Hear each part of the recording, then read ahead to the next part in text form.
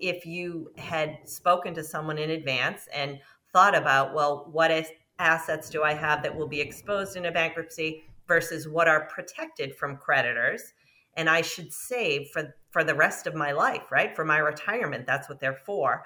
Liquidating retirement assets is an example of a mistake that I think people make. Does talking about your money make you cringe?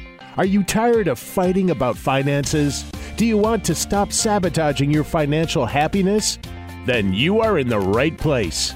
Welcome to Breaking Money Silence, a podcast series aimed at helping all of us talk more openly about money. Your host, Kathleen Burns Kingsbury, is a wealth psychology expert who is doing what she does best, speaking about taboo topics. International speaker, author, and founder of KBK Wealth Connection, Kathleen understands money and our relationship with it.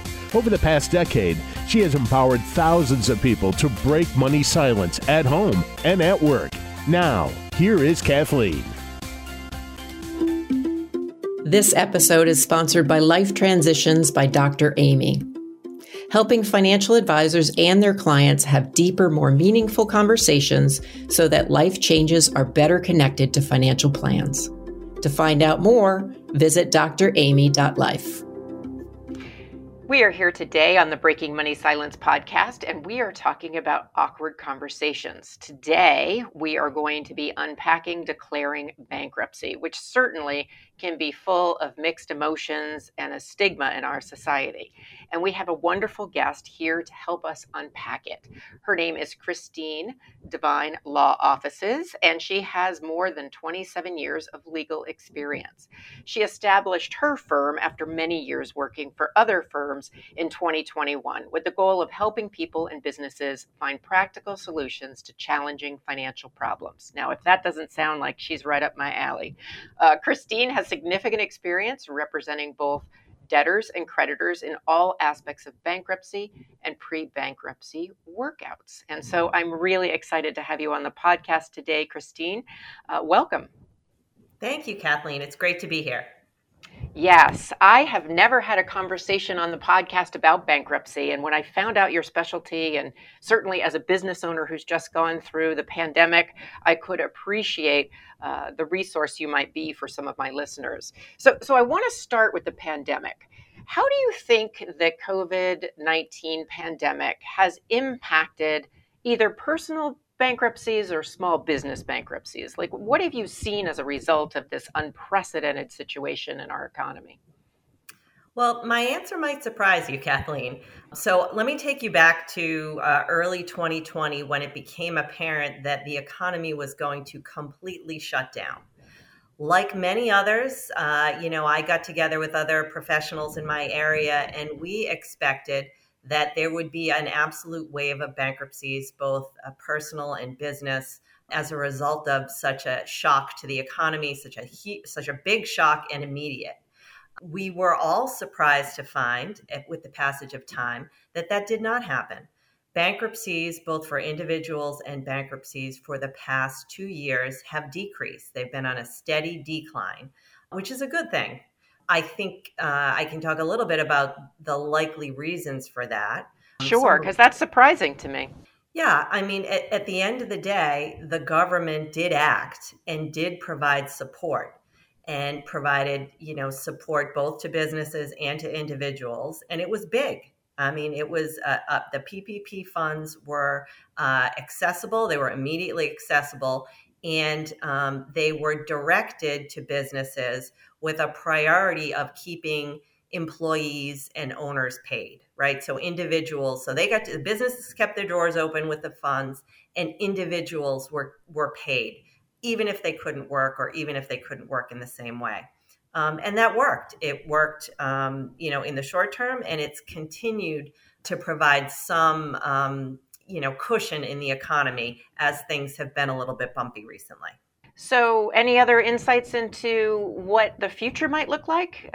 Now that, we still have COVID-19, but the pandemic and the economy has opened back up? Yeah, the thing that I would say is I've been through a few cycles at this point.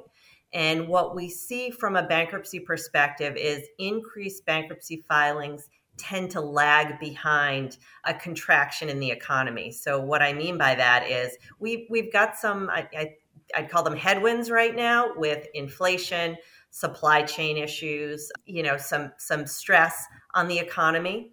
And what I would expect that in the future, even as maybe we kind of start going back on the upswing again, that's when you start to see an increase in bankruptcy filings. We just kind of lag behind the economy. That makes sense. Now, I also know that there's a stigma, at least with the clients that I've worked with, really a stigma when it comes to, say, a small business owner or an individual declaring bankruptcy. Why do you think our society judges people who declare bankruptcy so harshly, and how do you think it impacts people, coming to access your services? Well, I'll start with the business first. And I think that when people take the risk of starting their own business and owning their own business, they put everything into it. And it becomes wrapped up in their identity and their vision of themselves as, kind of what they do in their family and what they produce for our economy. And it's really, really hard to get past the fact that, for whatever reason, and often the reasons are simply external. Whatever the reason, the business isn't working, isn't going to work, is failing, or needs significant restructuring. And I think that, the individuals who, to their credit, take the risk that goes along with owning a business and starting a business, have a hard time of changing course or letting go. Yeah, it's interesting. I know a very successful financial advisor who declared bankruptcy years ago, and it was a big scuttlebutt in the field, like this big secret that he knew, he knew at some point everybody knew. So finally he just came clean. And it does really speak to the fact that there is this judgment. I'm hoping this judgment goes away, but there is this judgment, even by the financial professionals, of, ooh, you messed up financially. Where I talk a lot on the podcast and in the training and coaching I do is we all mess up financially. It depends, when we reach out for help and when we ask for support. And then, like you said, a lot of external factors can come into play that can be really out of our control. So just so listeners understand, what is the purpose of declaring bankruptcy? Like if I'm an individual or a small business owner, which I am both, what would be the purpose in declaring bankruptcy? So, at its base level, if an individual is going to file bankruptcy, and we can talk a little bit about the types of bankruptcy available both to individuals and businesses, but if you're going to file a bankruptcy, your goal is to get what we call a discharge. That's like a magic word in bankruptcy, and it serves as both a verb and a noun. You want to actually discharge your debt, to shed it, to be done with it, to have it, removed from your life. So you want to discharge that debt. And then what you also want is to receive what we would call from the bankruptcy court an actual discharge. That's the court order. That's what you want the bankruptcy judge to provide you with, a court order that says that these, 10 credit cards that you've been carrying and can't get out from under for a long period of time, you're discharged from that debt. So as an individual, there are two ways that you get that discharge typically. There are always exceptions, but typically. One is through a liquidation process. That's a Chapter 7. You may have heard bankruptcy professionals talk about chapters. Yep. Chapter 7, liquidation, yep. Yeah, so it sounds scary, a liquidation. It really isn't.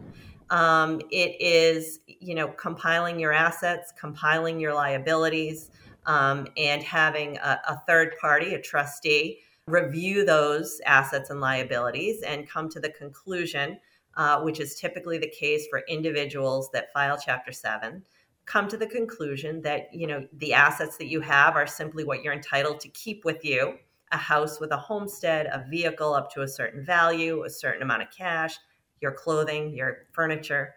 You're entitled to keep those even though you file a liquidation. And beyond that, you don't have sufficient assets to satisfy your liabilities, these credit card debts, we'll call them for now. And therefore, you're entitled to your discharge. It's a fairly straightforward process. There are nuances to every individual case that, of course, people should talk to a professional about. But that's how it usually works, and that's how it should work. How about Chapter 11, which we hear about a lot as well? Yeah, so Chapter 11 is typically for businesses. Let me stick with consumers for a minute. So an individual will more often file what's called a Chapter 13. So I skipped up 2 numbers. Okay. But a Chapter 13 is basically a payment plan for individuals. And you might, I talked about the person that had a limited amount of assets that they'd be able to keep with them in a Chapter 7. Well, if you have a few too many assets, and that's not a bad thing, maybe you have equity in a significant amount of equity in your house, or you have some stock, and you say, well, I can continue to earn and I can pay some of my debt back, but I just can't get out of this hole that I'm in. Then a payment plan over time where you commit to pay a certain percentage toward your old debt can happen through a Chapter 13. And then you get that magic discharge at the end of the payment period, which is usually between 3 and 5 years. Great. Now, Chapter 11 is similar, but for businesses? That's right. So an individual can file a Chapter 11, but more often they're better suited for a 13. And so what you see are businesses filing Chapter 11. And it probably popped into your mind, Kathleen, because when we see all these, big companies that file bankruptcy, they're typically filing a Chapter 11. Okay. That is, in the context of a business, a full restructuring. It's very flexible. It, typically involves either a full change of ownership in the company or a partial change of ownership in the company if it's a small business. And, you can accomplish all sorts of things like, for example, a sale. If you want to sell the assets to a new entity, the cash comes into the old business, it's used to pay creditors, and the assets cleanly move to a new business where it can be productive again. Got it. So let's look at the small business owners and the personal bankruptcies, the smaller situations, so to speak. I know you work with a variety of different clients, but in those situations, and that's where I think a lot of our listeners might live or might work with clients in this space, what are the top contributors? Like, we talked about external contributors, but what does typically contribute to someone getting to a point where they're so can't catch up with their debt that they have to declare bankruptcy? So certainly for individuals, there are some consistent contributing factors. One thing we see often is that bankruptcy and divorce go hand in hand. In a divorce, people are obviously forced to, now fund 2 separate households, 2 separate lives. And the resources don't double to go along with that. So divorce is often a contributor. Another is medical expenses. Certainly, ideally, we all have our necessary medical expenses covered, but I think we can all anecdotally think of situations where someone was forced to take an ambulance ride out of their network, whatever that is. And those costs are, they're enormous. And if someone is living, either paycheck to paycheck or, paycheck to paycheck plus a little, that's often not enough to handle an unexpected medical expense or an unbudgeted for medical expense, which, as you can imagine, is out of your control. Absolutely. Now, with divorce, are there any gender splits? Like, do you see more women declaring bankruptcy than men? Just curious about that. I don't have any data on that. I mean, anecdotally, my default assumption is the same as yours, but I think what it's going to be is the spouse, whoever that is, not primarily responsible for generating the income. So if there's a disparity in income between partners, often when you separate, the one that, is the lesser of the earners isn't going to have the cushion, maybe doesn't have the retirement resources, and is the more likely one to file bankruptcy. Right. And certainly with the medical stuff, I mean, when we talk about COVID, there were people who ended up in the hospital for long periods of time with big medical debt.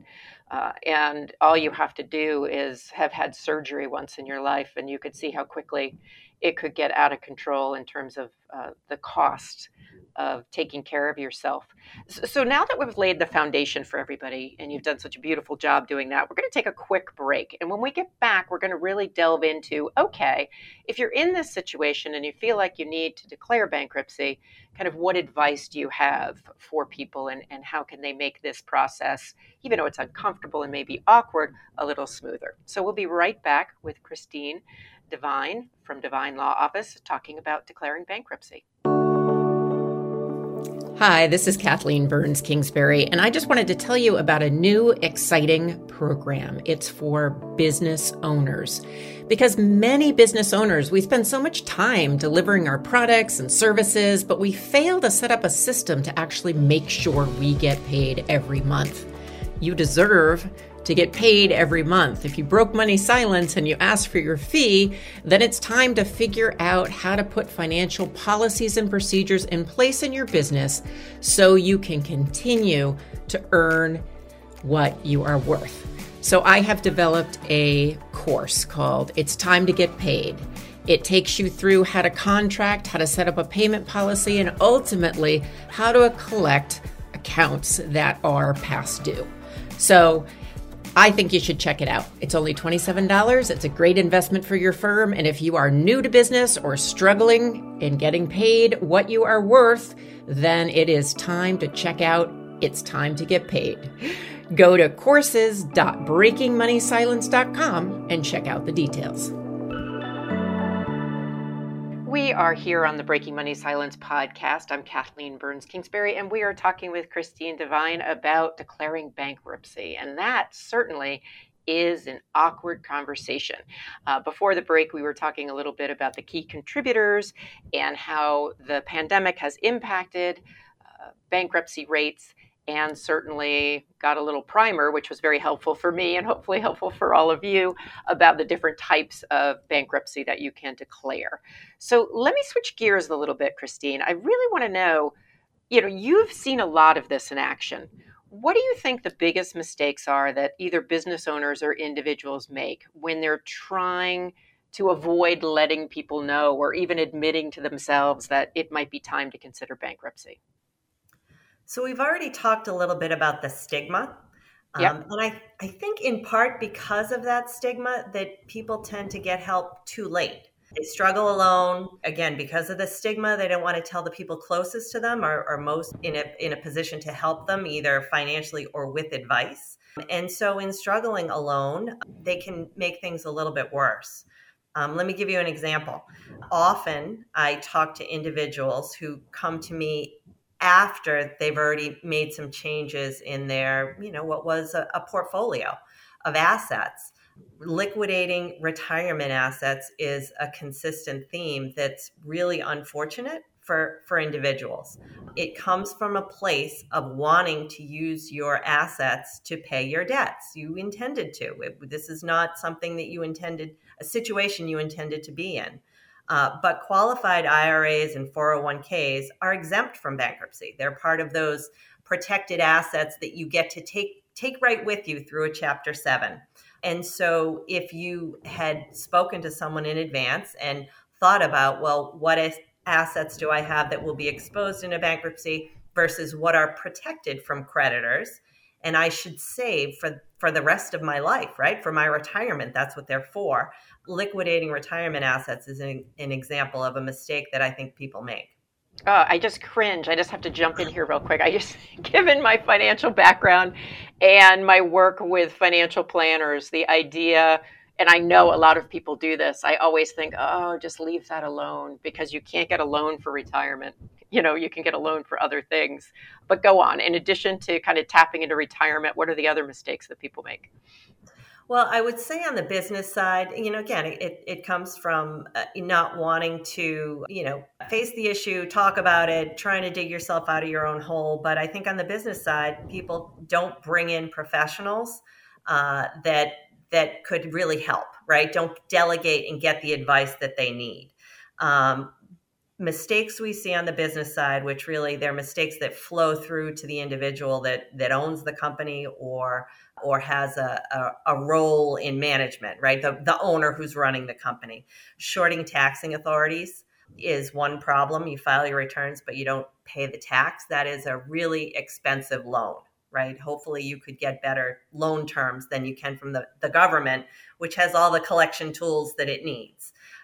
Shorting any sort of trust fund taxes, so that's sales tax or contributions for employees, that liability flows right through to the individual. that's running the company and is not going to be dischargeable in bankruptcy. Shorting employees themselves, right? Getting your employees to maybe, take lower pay, hold off on making pay. We're all in this together. When that goes badly, those individuals who, have not been paid for work that they provided to a company, they've got rights at state law. There's often criminal liability. So those are some mistakes that I'm sorry to say, but we do see it. Well, and what's interesting to me, and I want to draw this out from your response, is a lot of this is well intended. A lot of this is, I'm going to try to do it alone. I'm going to make good on what I said I was going to do or the money I was going to pay back. And that it's just, for many people, I know maybe not all people, but very misdirected. I've certainly known people to avoid tax, take money out of their retirement. I even can think of people who build companies and delay paying their employees. And I always kind of cringe of like, we need to just practice good business practice from the get-go. But again, I think that would help us reduce the money shame if we could really look at people and go, wow, they were trying to do the right thing. They may not have had the financial literacy, or they may have been overwhelmed with the situation and didn't have the, I think, advantage of having someone like you or a consultant be able to look in a less emotional way and say, have you thought of this?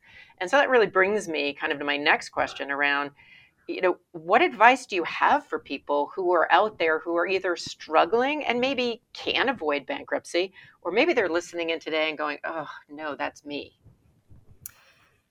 Yeah, I think for anyone, start talking about it. I mean, this is right up your alley, Kathleen. For individuals, this is really personal. Find someone you trust, whether it's a friend or a family member. But once you kind of open up to someone that can give you a fresh look, an outside perspective, I think some of your options will become, they'll seem more realistic. Also, if there's an attorney that you've used for anything, that attorney is a trusted professional in some way. So if you had a divorce lawyer or a real estate lawyer when you sold your condo, bought your condo, I would reach out to those individuals and say, I'm struggling with some financial issues. Is there someone you recommend? And I just mentioned real estate and divorce lawyers, because I guarantee that all of those know a bankruptcy lawyer that they send people who ask questions like that to, someone they trust. And that's a good place to start. So the bottom line is, even though your gut or your emotions might say, don't speak up, it's to break that money silence. And I like what you're saying, like find someone who's trusted. And it doesn't matter who that person is. I think the only caveat I might add, and I'd love your feedback on this, is try to find somebody who's not so emotionally involved in the situation with you and may be able, and that's where I think an attorney and getting a referral to attorney can really come in, because it's getting somebody that can look at it in a very neutral way. But initially, I think just talking about it, often in our heads, we get so caught up in what it's going to look like and how people are going to judge us. And then what we find when we break money silence, we go, that wasn't as bad as I thought. So I love those tips. Anything else you'd like to kind of add to that? Yeah, I think that's exactly right. I think for individuals, it is a two-step process. It's, getting comfortable saying what you need to say, and then finding the resources. And in this case, it's someone with some expertise to help you through it. I would add one thing in the business context, which is talk to your accountant. Accountants often understand where things are going before business owners do. And again, like the lawyers that I mentioned previously, accountants are going to have a contact or two in the bankruptcy or restructuring world that they trust and that they can send a business to really just get something like a gut check on where they are. Yes, and I agree. If you have a financial planner, that's another person who can kind of give you a sense and make a referral. So there's a lot of places that you can go. And certainly what you're highlighting and what I love about how you approach this is there's that technical, practical, rational part of it, and there's the emotional part of it. And so it's addressing both of those in some ways. And it may be ultimately after going through this process or during this process, you do some coaching. I do have a lofty goal question. I like to really think about how we can break money silence for good. And so my next question as we kind of wind down is, do you have any thoughts about how we can kind of end the money shame around declaring bankruptcy? Like how we can start to get a new message out there around this often useful and necessary legal tool? Yeah, I mean, it's hard because this is very personal, right? To every person. You bring with you what you've been taught in life and what your belief system is. But I try to frame it really as a business issue, not a moral issue. With individuals, very often we're really talking about credit card debt that has spiraled, and people can't get back on their feet from where they are because once you're at a certain point in that spiral, you're really just paying interest. You're not getting out from under. You're not moving forward. So that's not it's not a moral judgment. It's just a situation that you find yourself in, that you're going to be in a better place as a citizen, as a person, as a family member, when you put it behind, when you get out of the hole. Yes, and I'm a true believer, Christine, that you can change your money story at any time. So Yep. whatever thoughts and beliefs kind of led you to make the decisions you made, you don't have to live with them the rest of your life. And in some ways, this might actually be an opportunity to do something very different around money or around business or around how you're going to think and feel about your finances. So it has been so enjoyable to talk about this awkward money conversation with you and learn a little bit more about declaring bankruptcy. What is one piece of advice you'd like to leave our listeners with today? So this is really right up your alley, really the theme of your podcast, which is, break the silence. Do it early. Have conversations with your kids about money and finances. I'm heartened to see that many school systems now have programs on financial literacy. We live in a world where we're all taught to be very, very quiet, and, it's not discreet to talk about money, but you need to talk about it. You need to understand it and you need to think it through. And you can't do that if you're really silent on it. Yes, I have to agree with that. So tell our listeners where they can find out more about you and your services and your work. Sure. For me personally, I have a website. It's Christine@cdivinelaw.com. It has my contact information. I think you're going to publish it as well, Kathleen. Yes. And I'm on LinkedIn. Excellent. Well, I have really enjoyed having this conversation. And so thank you very much for breaking money silence with me today. Thanks for having me. This episode is sponsored by Life Transitions by Dr. Amy, helping financial advisors and their clients have deeper, more meaningful conversations so that life changes are better connected to financial plans. To find out more, visit dramy.life. Thank you for listening to Breaking Money Silence, hosted by Kathleen Burns Kingsbury, a wealth psychology expert, author, and founder of KBK Wealth Connection. If you like what you heard today, be sure to subscribe on iTunes or your favorite podcast app and leave a review. Also, share this episode with your friends and family. It is a great way to get the conversation started. For more money talk tips and information, or to hire Kathleen to speak at your next event, go to www.breakingmoneysilence.com.